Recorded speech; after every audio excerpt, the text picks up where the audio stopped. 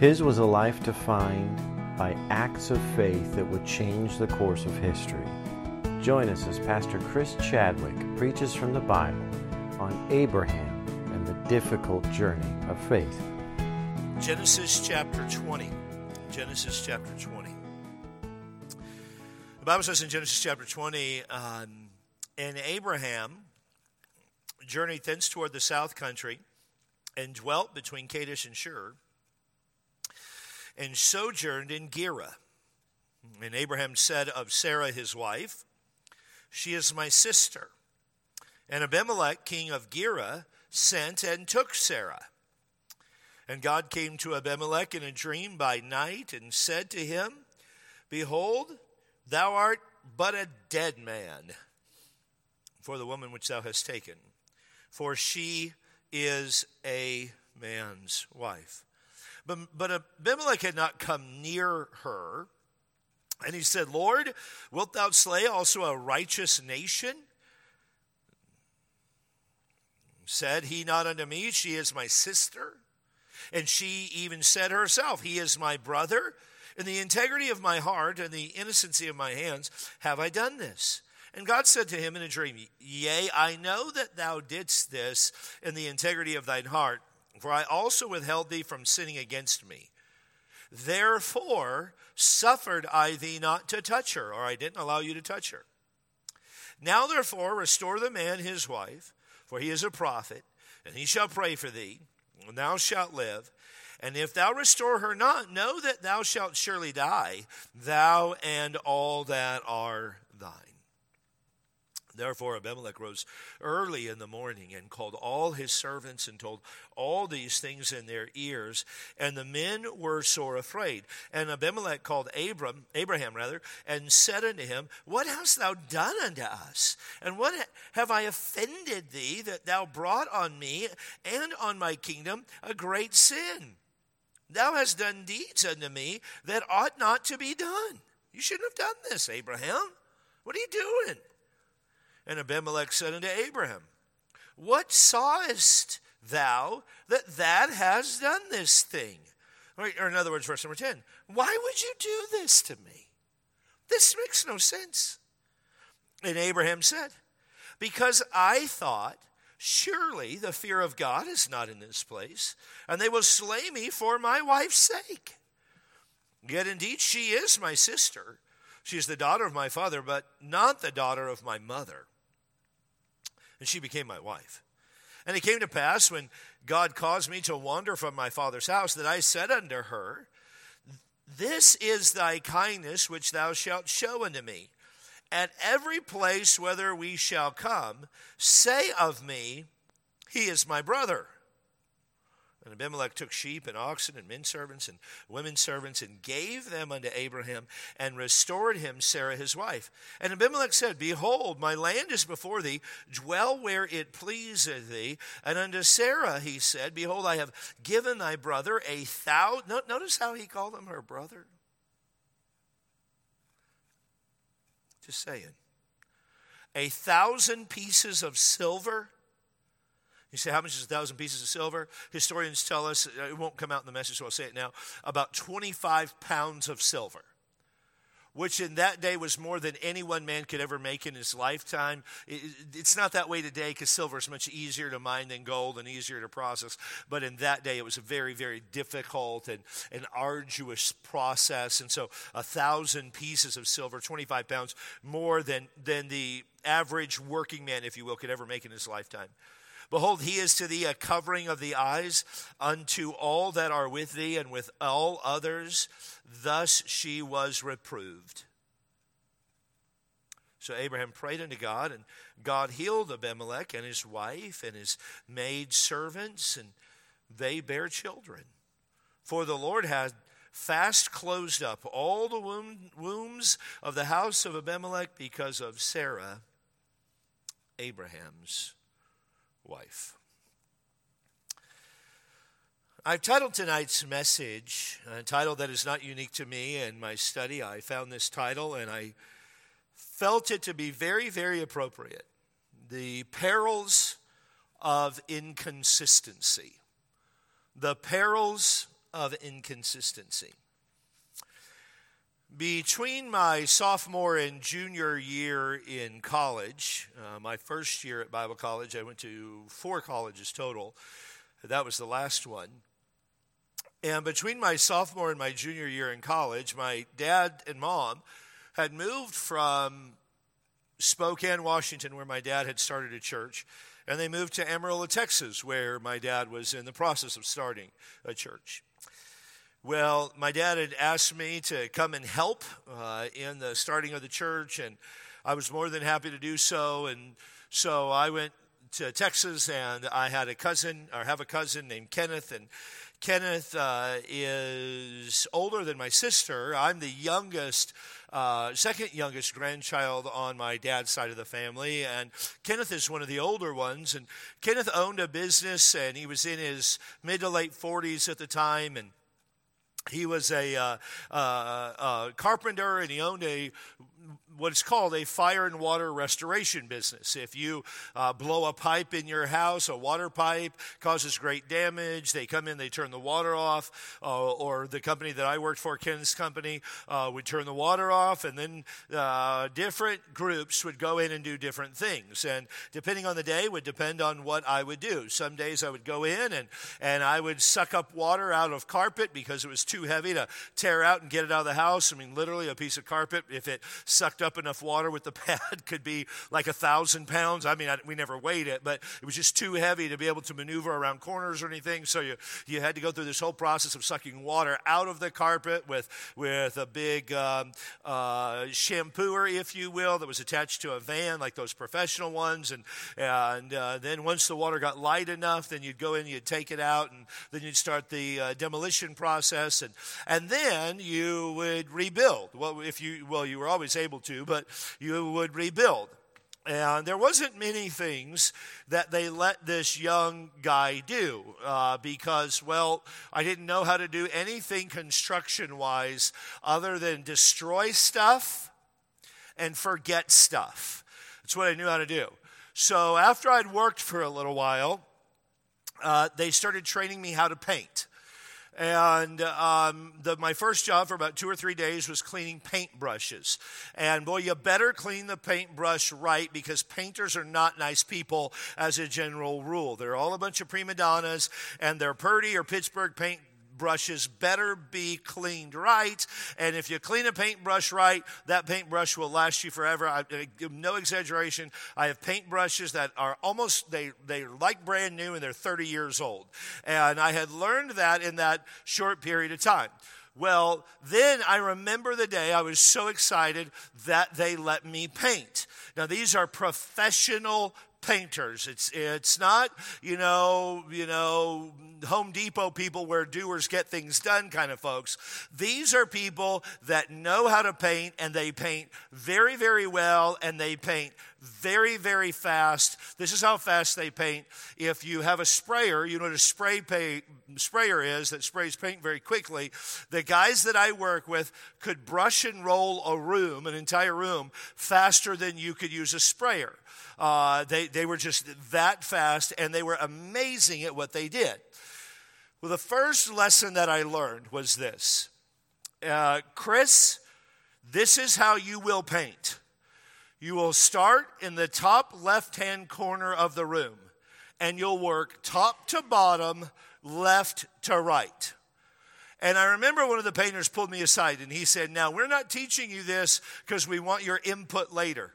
Every time you paint, it is top to bottom, left to right. We don't ever want you to roll the walls. You'll never be good enough for us to roll the wall. We're going to let you cut in a little bit where you go around the edges, and we want it top to bottom, left to right.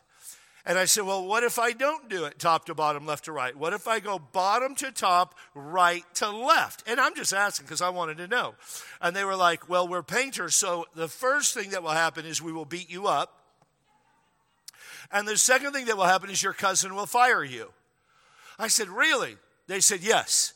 You're a painter now, and you go top to bottom, left to right.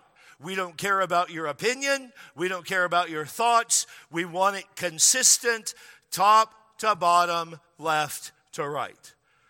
And that never changed. Consistently. All day, every day, top to bottom, left to right. Well, why did they want that? Well, because that way if I got called off in the middle of having to do something, and often we would be painting walls that looked very similar, and you ever get in the middle of painting a wall and you're like, oh, where did I stop? Like you get a phone call in the middle of painting and you're painting a white wall on white, which, is very, very common for folks, and halfway through you're like, now where was I at? And you stand back and you're looking at it and you're trying to figure it out. Well, when dollars are on the line and every second costs you more money, you don't want there to be any doubt at all where it is that you stopped. And if you stop somewhere and you kind of can't find it, you can go, okay, top to bottom, left to right. I can tell he's here. Okay, I can follow it right there. It was that way consistently every time. You go back and you look at my cousin's business today. They're painting top to bottom, left to right. Consistency. When I played basketball, I was not a great shooter.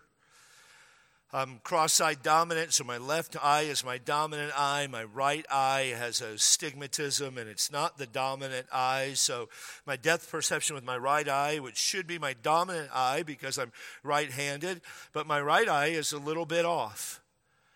And I was constantly trying to adjust my form in shooting, until I worked with a great shooting coach one time, and he said, your problem is you are inconsistent with your form. You're constantly changing things up. You're constantly adjusting because you think a little tweak will bring about a change, and you just need to stick with one thing that you are doing. Consistency. The Christian life. There are some folks even in this room tonight who every once in a while, or maybe more often than not, man, you're really doing great things for God. But then you tank. And then you do great things for God. And then you tank. And then you do great things for God. And then you tank. And then you do great things for God. And then you tank. And that in some ways, and maybe nobody even knows you tank but you, and I'm not talking about having struggles, I'm talking about inconsistencies. And your life becomes a story of high hills and low valleys. On top of the world and nowhere to be found. You're just inconsistent. If I could be so candid, inconsistent Christians are, as a general rule, extremely ineffective.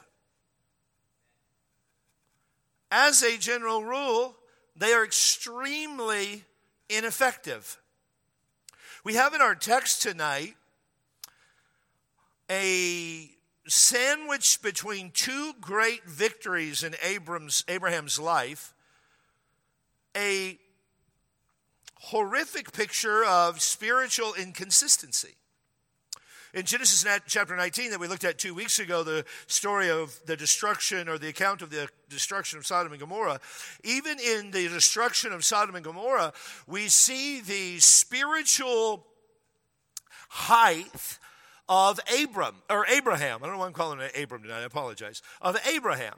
In verse number 29 of chapter 19, the Bible says, and it came to pass when God destroyed the cities of the plain, the cities of Sodom and Gomorrah and those that were around it, we remember that God remembered Abraham and sent Lot out of the midst of the overthrow when he overthrew the cities in the which Lot dwelt.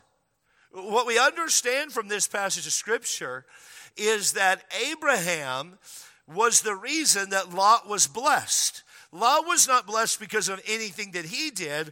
God was, in fact, verse 29, blessing Abraham and protecting Lot because of his love for Abraham. And God remembered Abraham and sent Lot out. Though there was great destruction, it was still a time of tremendous spiritual victory, even though there was destruction.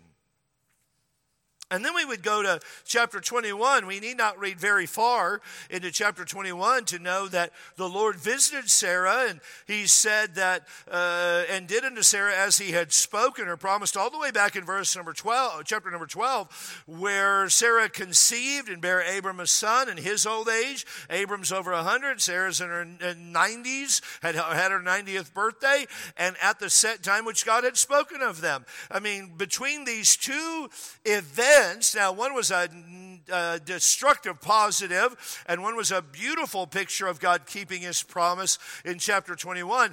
But sandwiched between these two events, we see Abram in a peril of inconsistency. Well, what's going on here, Pastor? Well, I'll take a few minutes and then we'll make application and we'll go home.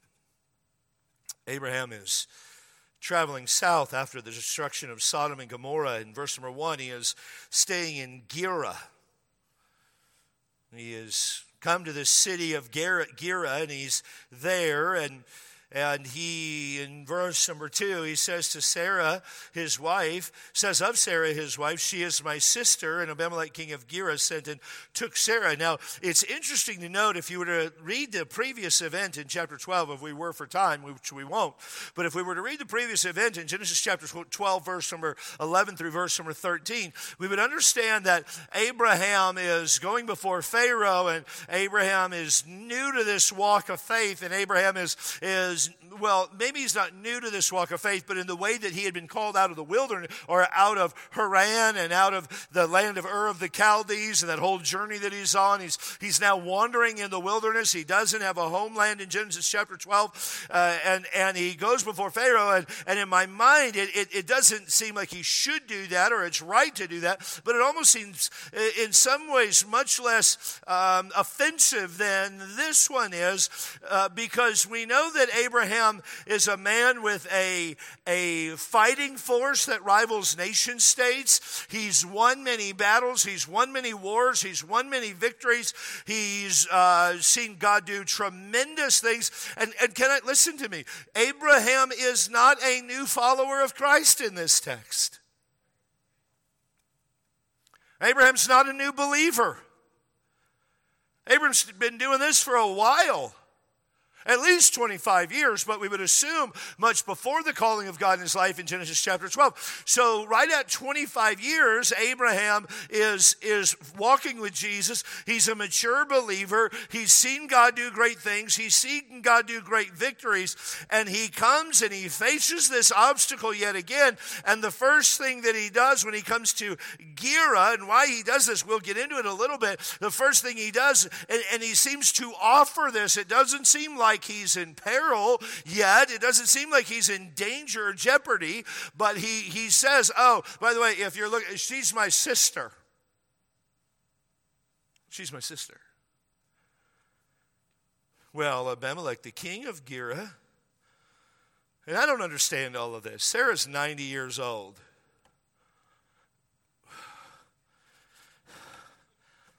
I mean, I'm not trying to be carnal here, but I've never known a man to go, man, she is hot. 90. I got to have her in my harem. I got so many jokes that I'm going to let go tonight for the sake of time. Sometimes people say to me, like, you're really funny. I'm like, you have no idea what goes on in this head and what's not said most of the time.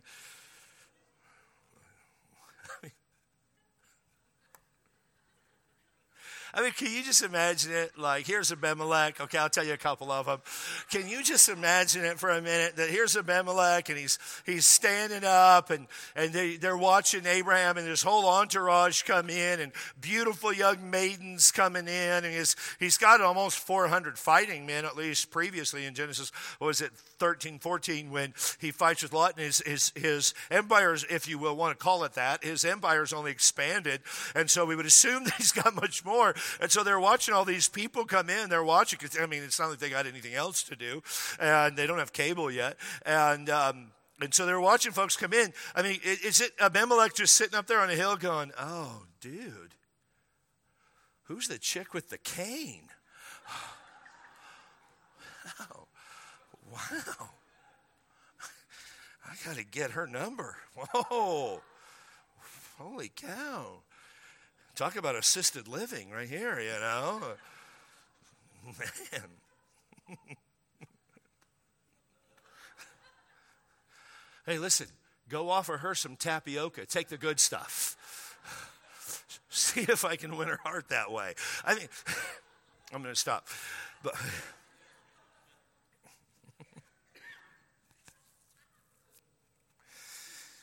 take her a blanket. I bet she's cold. Bring her over. Tell her I'll warm her up. I don't know.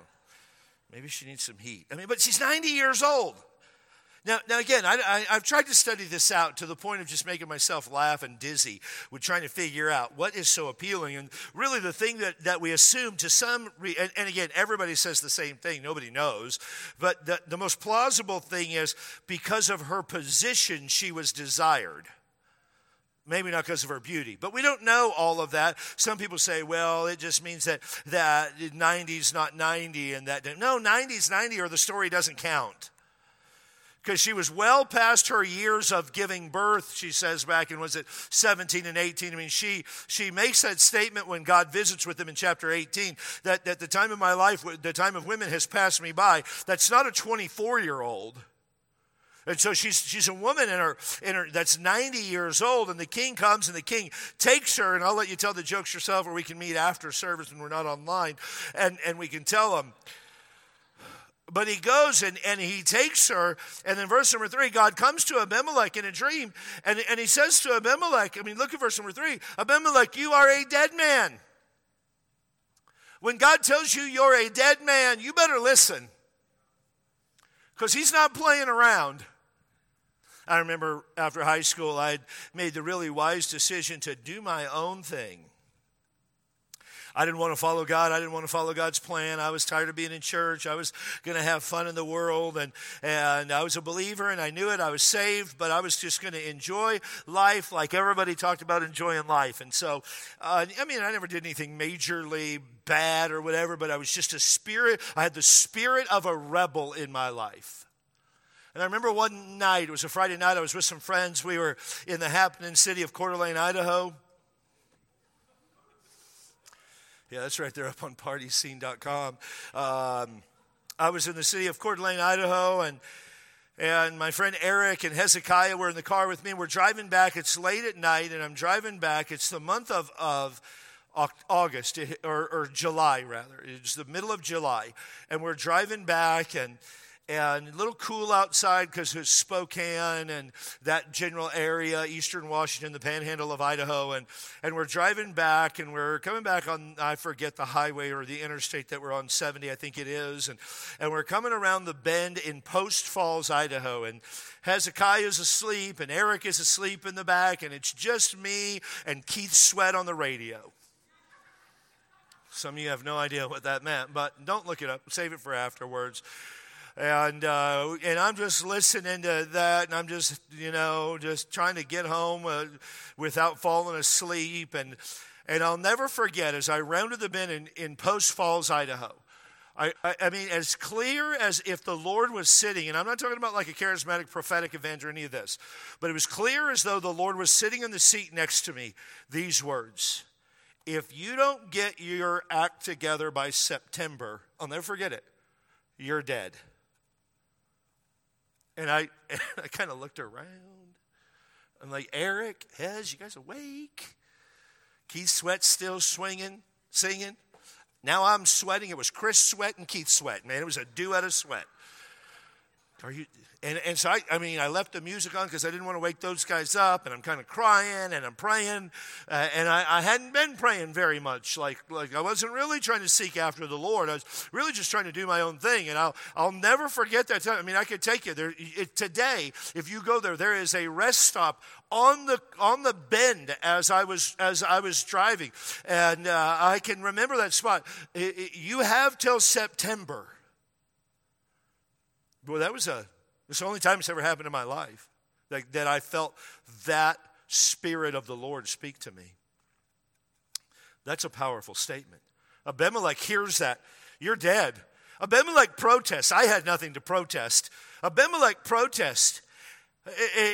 And Abimelech said, I'd not come near her. And Lord, will thou slay a righteous nation?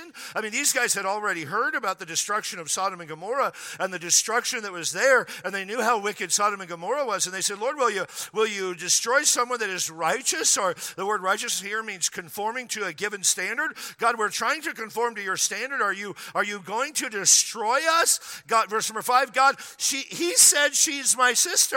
And she said, he's my brother. God, I did this in integrity. I did this with a clear conscience. I was innocent in all of this. I was free of any guilt. God, I wasn't trying to do the wrong thing. They lied.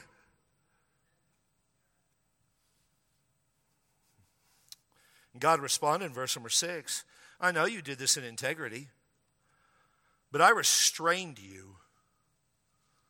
Oh. Church member, friend, could I encourage you to thank God for his restraining grace that keeps us from our own stupidity? Where would we be apart from the restraining grace of God?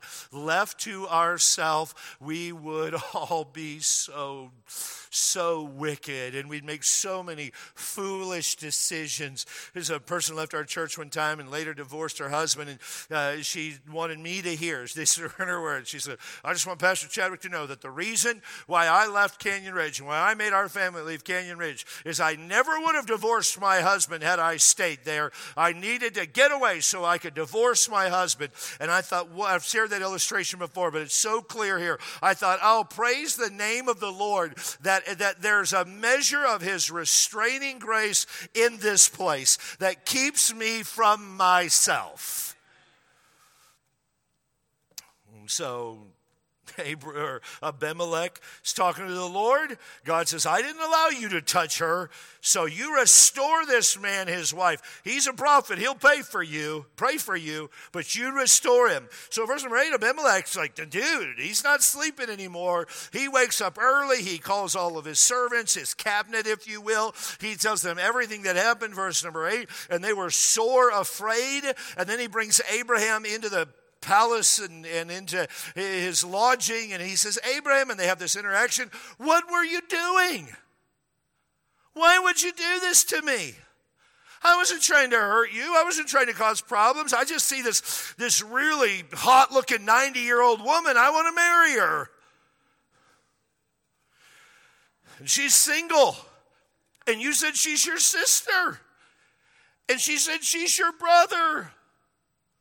Bro, you're killing me here. Almost literally. Why would you do this? And Abraham said, well, I didn't think you guys feared God. And she is my sister. Daughter of my dad, but not the daughter of my mom. And this has been our agreement for decades almost, well, for at least 2, possibly a little longer than that whenever we went somewhere, baby, you tell them, we agree with this all the way back going into Egypt, that whenever we go anywhere, you tell them you're my sister, and if you tell them you're my sister, notice what he says, you tell them you're my sister, and every place we shall go, and you tell them that I'm your brother, and they'll keep me alive. This is the kindness that you can show unto me.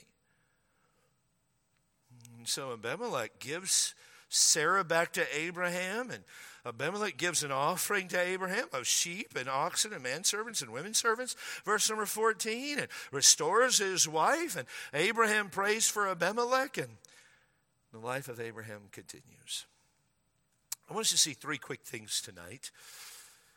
Number one, I want you to see the impact of inconsistency. We don't have slides. I just want you to sometimes just listen to a message and just take notes where God speaks to you. The impact of inconsistency. Because we often think that, my inconsistency only affects me. My inconsistency only affects me, doesn't really affect anyone else. But Abraham's inconsistency jeopardized his blessing. Abraham's inconsistency jeopardized his blessing. He very nearly, literally, right? Now we don't have, the Bible doesn't give dates, but what we can say from a chronological study of 2021 is that the time period between the end of chapter 20 and the beginning of chapter 21 is short. It's not long.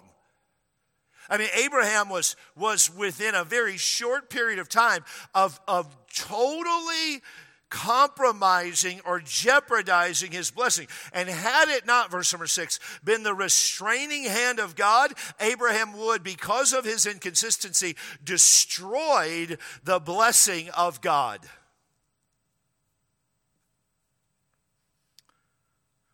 Because then it could have been said that Sarah was given seed from Abimelech, and God's name would have been tarnished. This is literally happening right before his time. Abraham's inconsistency jeopardizes blessing. It reminds me a little bit of like people tithing. I know I've been on a tithing kick today, and it just seems to fit. I've been on a tithing kick, and I've been obedience to the Scripture and opened the door to God's blessing in your life kick. But here's what happens. People want to tithe for about 2 weeks, and then they find something that they want, and they want to stop tithing, and then they want to tithe for a week, and then they find something, and they're inconsistent. They'll do it, not do it, do it, not do it, do it, not do it, do it, not do it, do it, not do it. And then they're like, well, God hasn't blessed me, and I've been tithing for years. No, you've been inconsistently tithing for years. It's like the average American's workout plan. Just being honest with you. People start working out and they stop, and they start and they stop, and they start and they stop, and they start and they stop. And they're like, I don't know why this doesn't have an effect. Well, because of your lack of consistency. Inconsistency jeopardizes the blessing. Single people, I have worked really diligent to stay pure. And you have. But then you haven't, and then you have, and then you haven't, and then you have, and you met some guy, and you haven't, and you met some girl. I haven't viewed porn in a while, Pastor. Well, that's great, but we're inconsistent about it, and we're thinking about it, and it jeopardizes the blessing. Oh, I want the blessing. Well, the blessing for Abraham was following 25 years of consistency. God had predetermined in his sovereign providential plan that he was going to require that Abraham would do this for 25 years.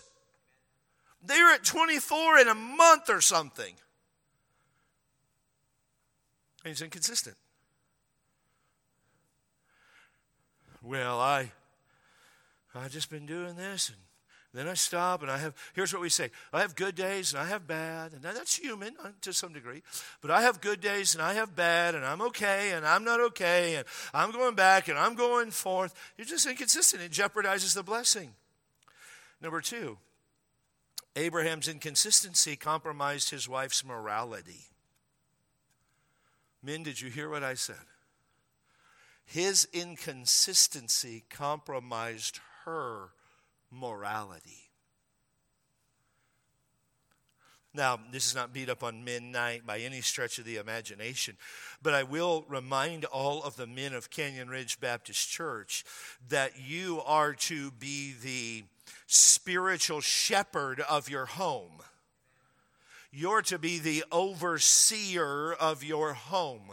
That is your responsibility. Now, you're not supposed to do it alone. Your wife is to help you. Your wife is to encourage you. But this is your God-given responsibility. And Abraham literally takes his wife, says, she's my sister. He knows what's going to happen. She's going to become part of the harem of Abimelech.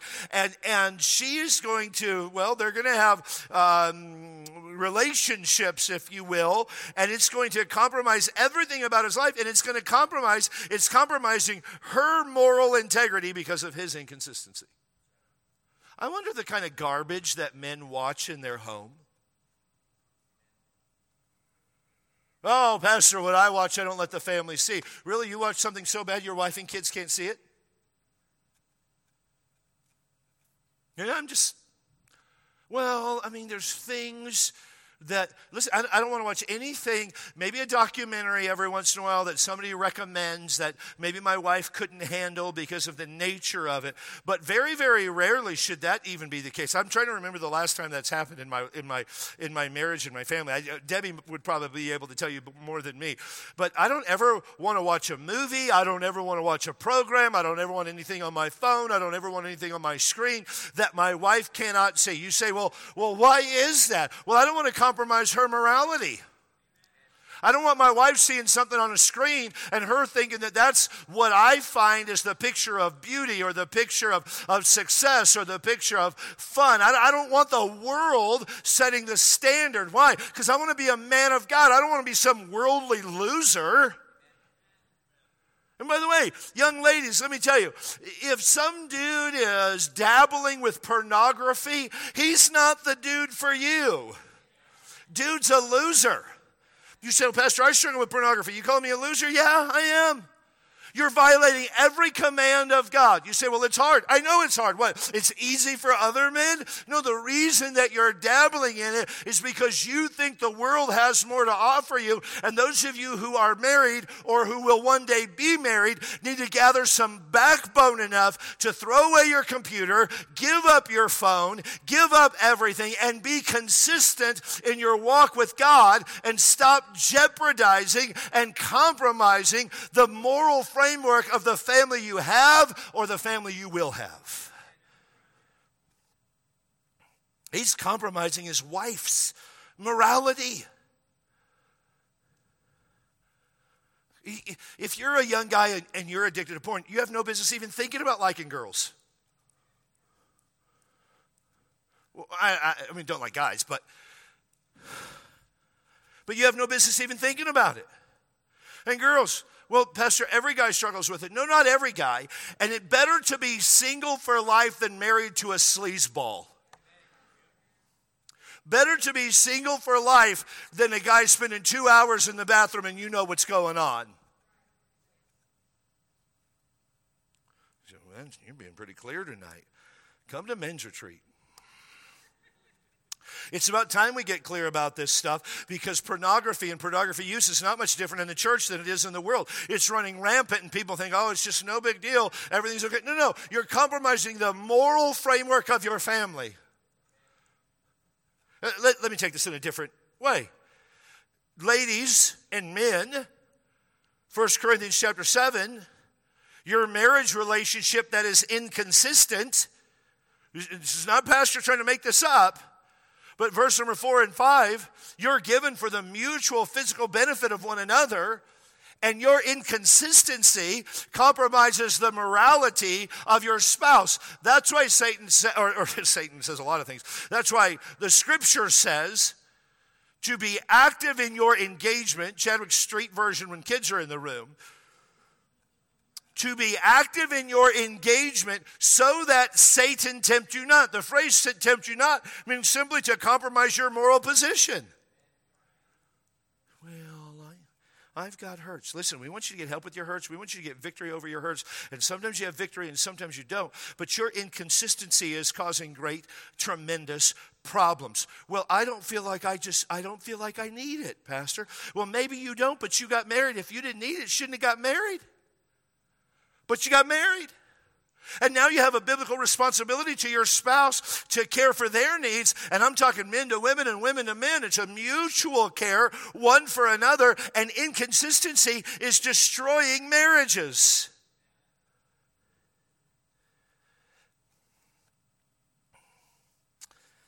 Verse number 3 and 4. God said to Abimelech in a dream by night and said to him, behold, thou art but a dead man for the woman thou hast taken. For she is a man's wife. And Abimelech had not come near her. And he said, Lord, wilt thou slay also a righteous nation? In verse number 9, And Abimelech called Abraham and said unto him, What hast thou done unto us? What have I offended thee, that thou hast brought on me and on my kingdom a great sin? Thou hast done deeds unto me that ought not to be done. Abraham, number 3, Abraham's inconsistency placed the lost world in peril. His inconsistency didn't only affect him, it affected the people around him that don't know God. You thought you could just stop in the liquor store and get a fifth of whiskey and get in your car and go home and nobody would know. The dude behind the counter knows. You thought you could order it and just have somebody deliver it and nobody knows. Dude behind the counter, dude delivering it knows. Lady delivering it knows. Somebody knows. It puts the world in peril. Oh, I can just watch this thing. I can see this thing. I can do this thing, and no one will ever find out. Oh, they'll find out. They'll always find out. God always brings sin to light. Always. And it puts the lost world in peril. We talked about it some this morning. The jokes that you tell, the things that you laugh at, the racial slurs that you make, it affects the lost and dying world that's around you.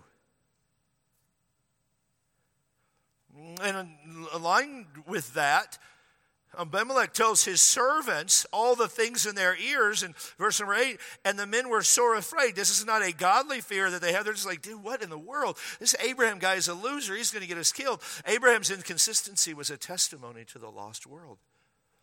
It put him in peril, but it's also a testimony. What's your testimony with the people that you work with?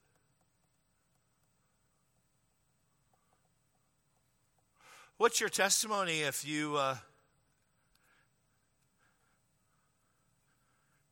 let a non-believer see your YouTube channel? Or your Twitter feed with a name that's not yours? Or Instagram or whatever? What's your testimony with those folks? You see, your inconsistency affects more people than just you. Well, I've just been struggling lately. Isn't it interesting how that we can take sinful inconsistency and call it a struggle?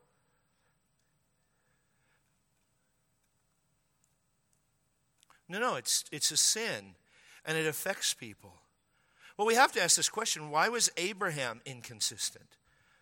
I think this is a question of motivation, and we only can address it insofar as the Scripture addresses it.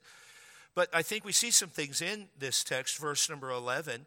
Abraham said, because I thought surely the fear of God is not in this place. The word fear is a positive quality, meaning preventing people from sinning. And Abraham thought this. Abraham thought, well, I didn't think there was any restraint with these people. I thought they'd just do whatever they wanted to do. Here's the idea. Why would Abraham be so inconsistent? Because Abraham underestimated God's protection. Abraham underestimated God's protection. Well, if I go in there and they see how hot my 90-year-old wife is, they're going to kill me for her. But do we not read through this entire account the protection of God on his life? Did not, back in chapter 12, when we started this series, did not we see God protecting Abraham and protecting Sarah and protecting the promise that he made? Abraham just simply underestimated God's protection. Well, I got to marry somebody. I might as well marry her.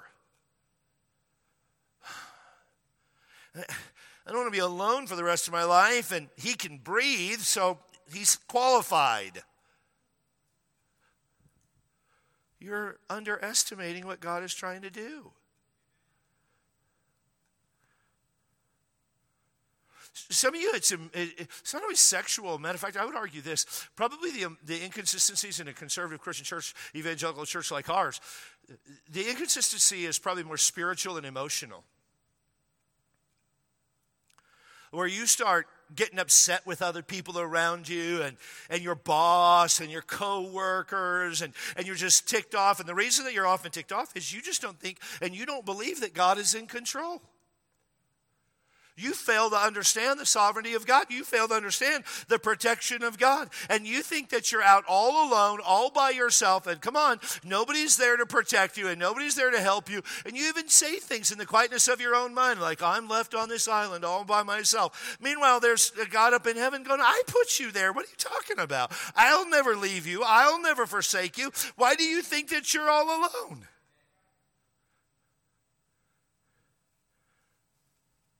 If you look at the second part of verse number 11, surely there's no fear of God in this place. He goes on, and they will slay me for my wife's sake. Abraham was more concerned about his personal well-being than the well-being of his family. Abraham was more concerned about his personal well-being than the well-being of his family. Why was he inconsistent? Why did he give up his wife? Because he's more concerned about himself. Why are you inconsistent? Because you're more concerned about yourself. Because you're more concerned about yourself. Well, that'll be hard. I don't mean to be unkind, but some of you are the biggest wusses the world has ever seen. Like, well, it's just difficult. I mean, Pastor, life is hard. Well, why does it have to be that way? Because of sin. When's it going to be over? When we get to heaven. It's not going to be over because you got a new position. It's not going to be over because you got a new job. It's not going to be over because you moved to a new town. It's not going to be over because you got a new boyfriend, girlfriend, husband, wife. None of that's going to be. You are in a sin-cursed world, and the world stinks, and we're in tribulation. But be of good cheer. Jesus has overcome the world, and in him we can have peace. But if you're living for yourself and your own personal well-being, you're going to always be inconsistent. You will consistently be inconsistent. Because it's all about yourself. Well, woe is me. I was talking to a senior saint recently, not here, and they're like, I just don't have anything to offer. I'm just ready to die. I said, you know the bummer part about that? And they're like, what? You're in perfect health. You got a long time to be sad. I mean, if you're on your deathbed and ready to die, that's one thing. But if you're in perfect health with no sickness problems, you're trying to eat donuts to die early, I mean, you got a problem. Abraham he was only concerned about Abraham. And that if I could be so candid as to say that the reason most folks are inconsistent is because they're concerned about their own well-being and what they like, and they want this and they want that, and they're not getting treated fairly. Hey, can I be super candid with you? Life's not fair. Hey, young men, life's not fair. Hey, older folks, life's not fair. Hey, Pastor Chadwick, life's not fair. It's just not always fair. I'm not trying to be unkind. It's just that way. That's the reality. Not saying it doesn't mean it's different. Declaring it just says, okay, I'm going to trust in the sovereignty of God. I'm going to do my best for the rest of my life to live for Christ, and I'm going to do it consistently, and I'm not going to go up here, and I'm not going to go down here, and I'm not going to have mountaintops and deep valleys. I'm just going to live consistently for Christ.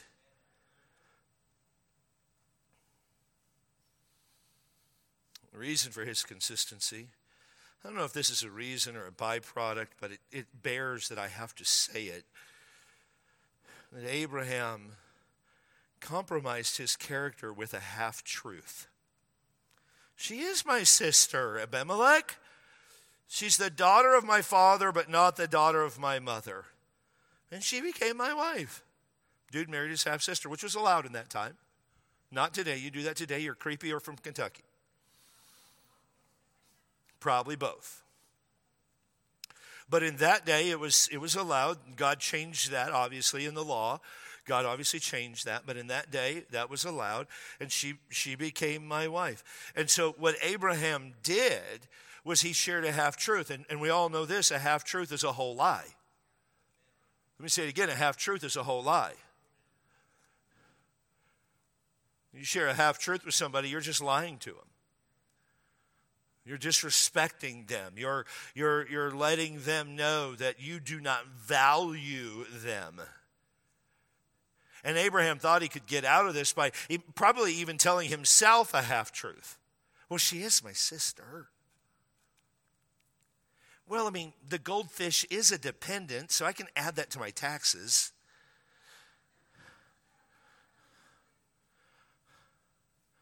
I mean, Baxter is 6 pounds. It's free porn. I don't have to pay for it. I was just watching her walk down the beach.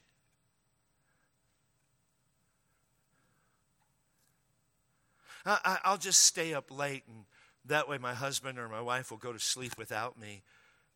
Night number 27 in a row. I just have a headache. I know it's God's tithe, but I've got to do things that are really important with it. He's just inconsistent. And he's lying to himself. And in verse number 13, came to pass when God caused him to wander from my father's house that I said, this is thy kindness which thou canst show unto me at every place, whither we shall come, saying to me, he is my brother. Now here's the idea. Abraham bought into the world's idea. He bought into the world's idea. He bought into the world's idea. I'm about to share the world's idea, but he bought into the world's idea. The world's idea and God's idea are always in opposition to one another. The world's idea and God's idea are always in opposition to each other. Always. And if they look like they're in agreement, that's because you misunderstand God's idea. The world, by the world we mean this system, I don't mean system of government, though that could be included, but this system that is in opposition to God's word and God's law and God's principles and precepts. The world is always in opposition to God, and Abraham bought into the world's idea. Well, what did he buy into the world's idea? Here's what he bought into, that his wife was expendable. Because the world in that day gave no value to women. Just like in our day, we're seeing, I wonder sometimes where the feminists of my childhood are. It's like they've all gone to sleep and they don't care about what's going on and the abuse women are facing in our world and the abuse of the transgender movement that is just pushing the weakest women out. And ladies, let me just be super candid with you. It's not going to be long before ladies are facing tremendous abuses in their life, and it's caused by people wandering farther and farther and farther from the biblical idea of women, yes, being the weaker vessel, and yes, being the treasured vessel. Peter succinctly, we don't have time to deal with all of that, but Peter succinctly says it this way, likewise you husbands dwell with them, your wives, according to knowledge, giving honor or position unto the wife. How? As unto the weaker vessel. Weaker how? Weaker physically, possibly weaker emotionally, not always, but possibly weaker emotionally. But you treat your wife as though you are her protector, you are her provider, you care for her, and you treat her as though she is an heir together of the grace of this life. Why? That your prayers be not hindered. You know, when you're with weaker people, you're a little bit more vigilant. If you view them as weaker. If I go out to eat with some of the guys in the church and we're just hanging out, no big deal. I don't really worry too much. We just go out, we eat, have a good time. We're good to go.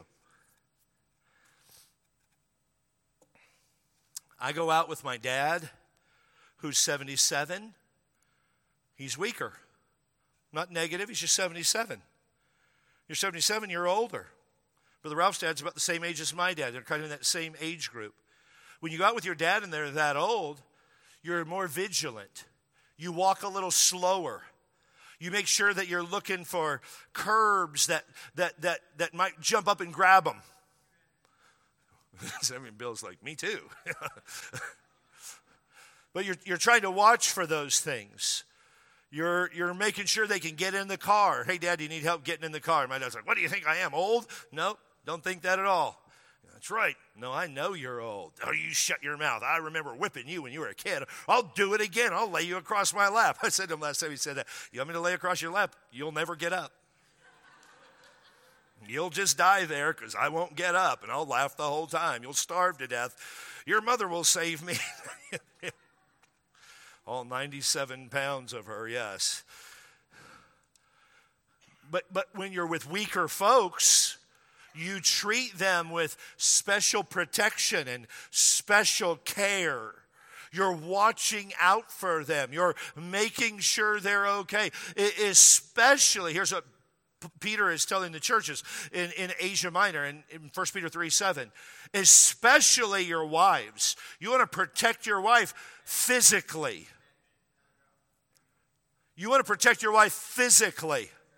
Some of you young dudes that are really, really good, you say, why are you worried about young guys? Because I'm watching young men just get destroyed in our culture with effeminacy. Some of you young guys in our church, you are black belts at video games, and some of the junior high girls could knock you out. I'm just going to tell you right now, I wouldn't let my daughters date you if literally you were the last man on the planet Earth. Humanity would die if you were the only one. You say, well, why do you feel that way about us? Who's going to protect my daughter and my grandkids? If my daughters could knock you out, why would I want them to date you and ultimately marry you? Does she have to carry you across the threshold too? So you can make it to your video games? So you can spend another few hours checking out Facebook? Are you kidding me? There's an expectation in Scripture that you would be men. I'm going to put my glasses on because I want to see your reactions, so I can stay a little longer if I need to. There's an expectation in Scripture that you would be men. I'm not trying to be unkind. But somebody needs to call out that this generation needs to be men who will stand up and be men and be willing to protect their family. It's a biblical ideal. I'm not trying to be chauvinistic. We're not trying to be aggressive. We're just saying this is your responsibility. I've counseled, I don't know, a lot of women. Probably most of them would say too many. Like that they were one too many. But I've never known a woman in my life going, I just wish my husband was weaker.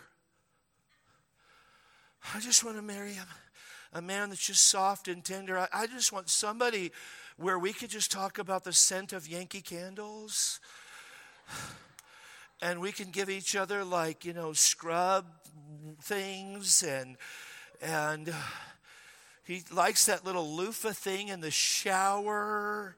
I'll tell you what I do. I look at that thing, I'm like, I wonder how many, and I'll just start pulling that thing apart. With Debbie's bought more. I'm intrigued by them. I just pull them apart.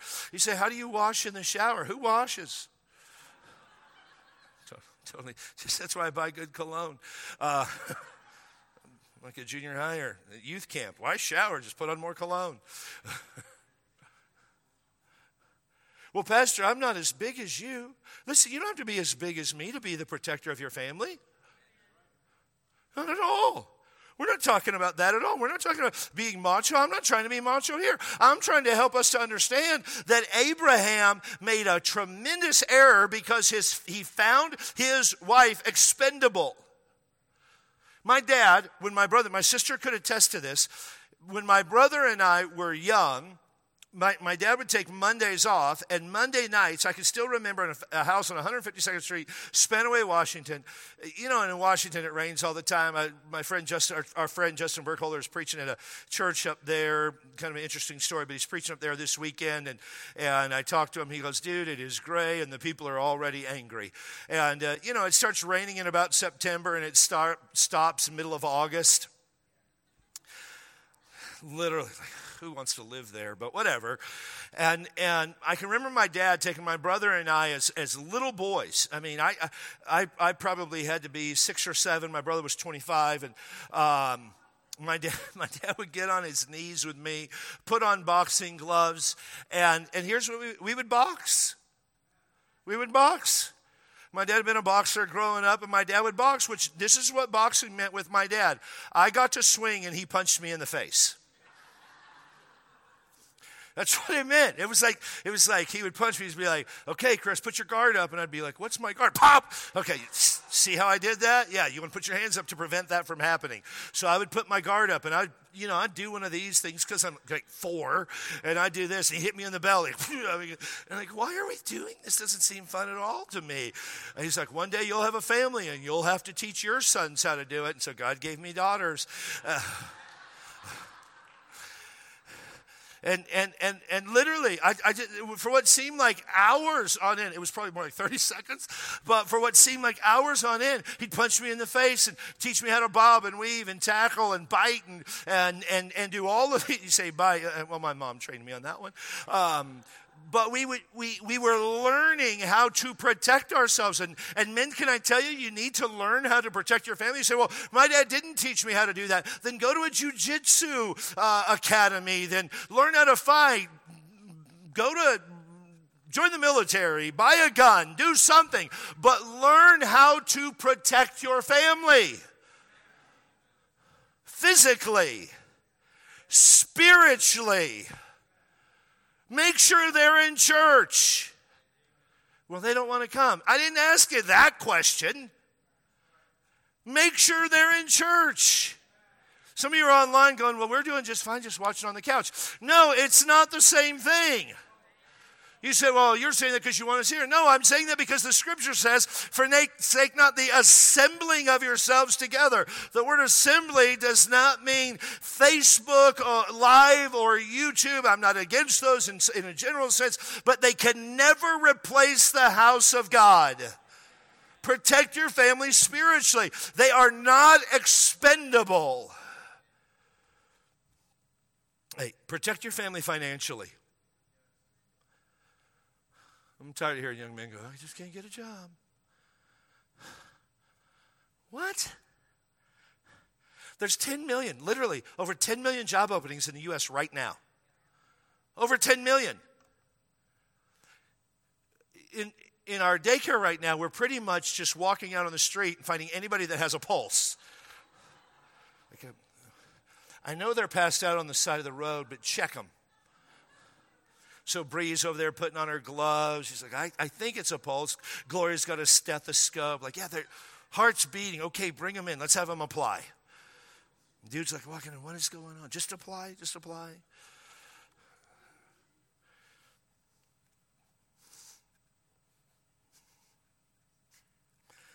And Bree says as they leave, if the job doesn't work out, maybe we could date. Sorry. I told you there's a lot of things that come out that I just don't say, but I just felt like that was one I should share with the church family at large. Bree, sorry. Welcome to a staff meeting. Get a job. Get 2 jobs. Get a good job. Don't satisfy for a crummy job. You want to be self-employed? Be self-employed. Well, it's California. It's the second hardest state in the nation to do business. Okay. It's either easier than China. Get a good job. You say, you're talking to me? I'm talking to young men. I'm talking to old men. Some of you are in the military. You're doing great. Keep it up. But stop viewing your family as expendable. They are not. They are God's gift to you, and you have a responsibility to care for their needs. I've got to finish. I went way too long. If y'all wouldn't laugh at my jokes, these messages would probably be longer and way less fun. Well, this story is not, or this account is not really an account about Abraham, and it's certainly not an account about Abimelech. It's an account about God, as all the Bible is. Well, what's God's response to all of this? This is so intriguing to me. Verse number 14. And Abimelech took sheep and oxen and men servant and women servants and gave them to Abraham and restored him Sarah his wife. After all of Abraham's failure, God still blessed him. God still blessed him. It's important to note The blessing was not because of Abraham's sin. Did you hear me? The blessing was because of God's righteousness. Because more than Abimelech violating Abraham and Sarah, Abimelech was well on his way to violating the promise of God. And so God protected him. And God says, now, here's what I want you to do. And we read that in the earlier part of this chapter. I'm looking for the verses and I'm just missing it. But God says, Abimelech, this is what you're going to do. You're going to give the wife back. You're going to give Sarah back to Abraham. And I want an offering given to Abraham. And to me, this is the most beautiful part maybe of our entire study so far. Because this is the second time that Abraham has done this foolishness. This is the second time that Abraham has told, that we have recorded, told this half-truth, which is a whole lie.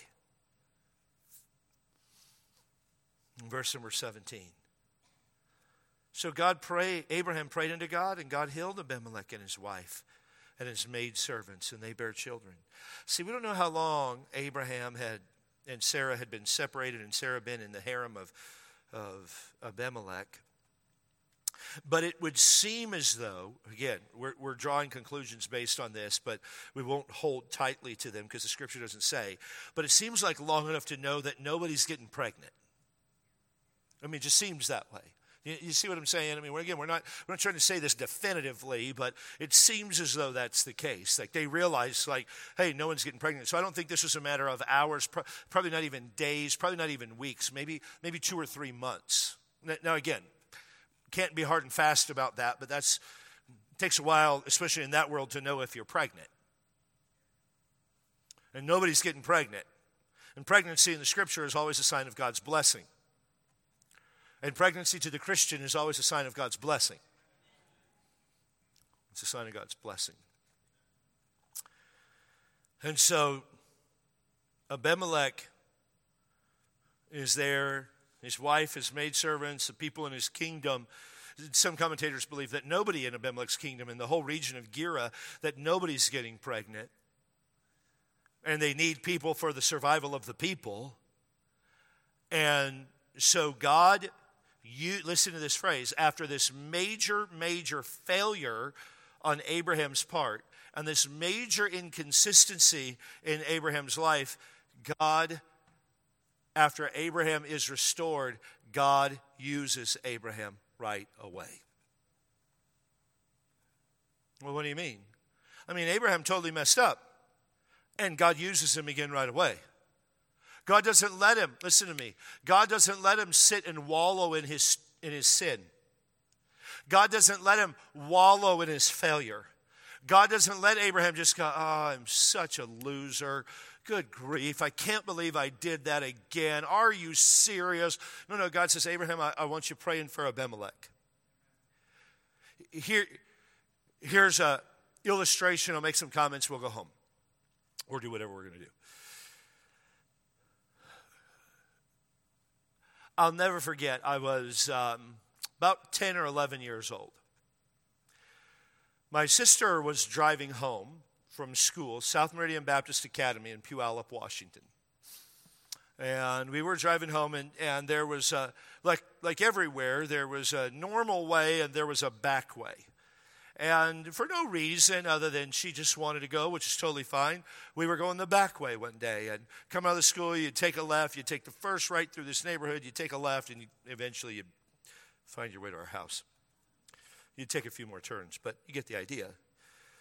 Well, there was this house on a street that you turn left that had a giant bush.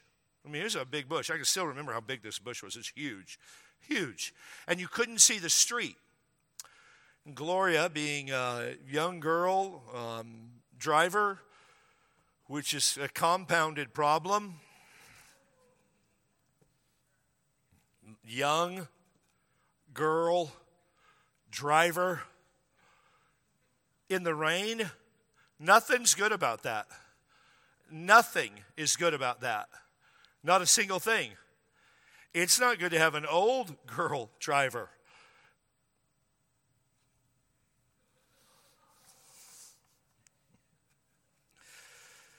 In the rain.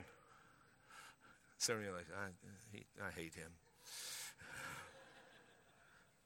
But we're supposed to turn left. So remember, we're supposed to turn left. And as she goes to turn left, she doesn't see a car, and we get nailed.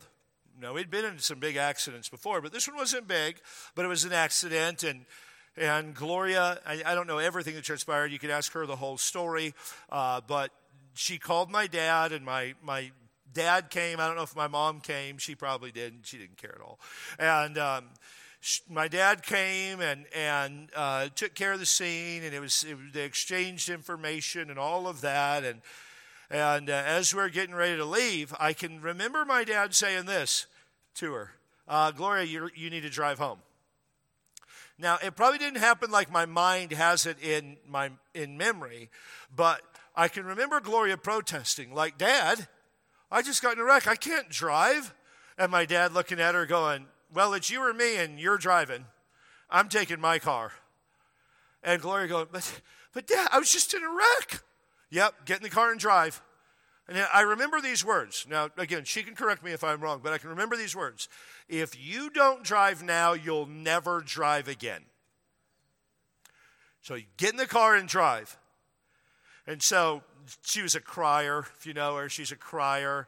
And she's just weeping more than it's raining outside. And she's crying, just alligator tears. And I'm just standing over there, and I'm going, oh, no, this is bad. And then my dad said, Chris, you're riding with me. I thought, praise Jesus, yes. Hallelujah. I didn't have to ride home with her, Miss Wrecker over there, ruin the blue Ford Pinto. And so I got in my dad's car, and she got behind the wheel. And my dad was really good at this kind of stuff. He really, really was. I give him a hard time, both of my parents. But my parents were really good at saying, you had a near-death experience. Okay, have it again, but we're on our own. And or you're on your own. And so Gloria just had to work through it by getting in the car and driving the whole way back home. And here's the deal. By the time she got back home, she was ready to drive again. Had my parents babied her and let her do her own thing, she never would have done it. That's what, some of y'all with your kids fall down off a bike and you're like, okay, sweetheart, you skinned your knee, let's go home. You're just compounding a greater spiritual problem that when you fail, it's over. No, when you fail, it's an opportunity to do it again. And what God said to Abraham, in my mind, here's how it said, oh, you thought that I was done with you because you were inconsistent? Oh, no, son, the gifts and callings of God are without repentance. You get up, you're a prophet, you pray for this man, you bring honesty back to this situation. I want you back serving me, and I'm not waiting for 9 years for this to happen. We don't need counseling for this to happen. You don't need therapy for this to happen. Get on your pony and ride and pray for Abimelech, and you bring the healing that I intended you to bring to begin with. And that's what he does. And God uses him. And Abimelech is healed. And his family, or not he's healed, but the women in his kingdom are bearing children again. And what happens? Oh, short period later, we'll look at it in 2 weeks. Oh, Sarah's having a baby. Does Sarah have the baby if Abraham doesn't pray? I don't know. We'll never know. But I'll tell you, this is imperative that we understand it. The perils of inconsistency. Thank you for listening. Hear more messages anytime at CanyonRidgeBaptist.com. If you're in the San Diego area, please join us for a service. We meet on Sundays at 8:30 a.m., 10:30 a.m., and 5 o'clock p.m. We look forward to seeing you.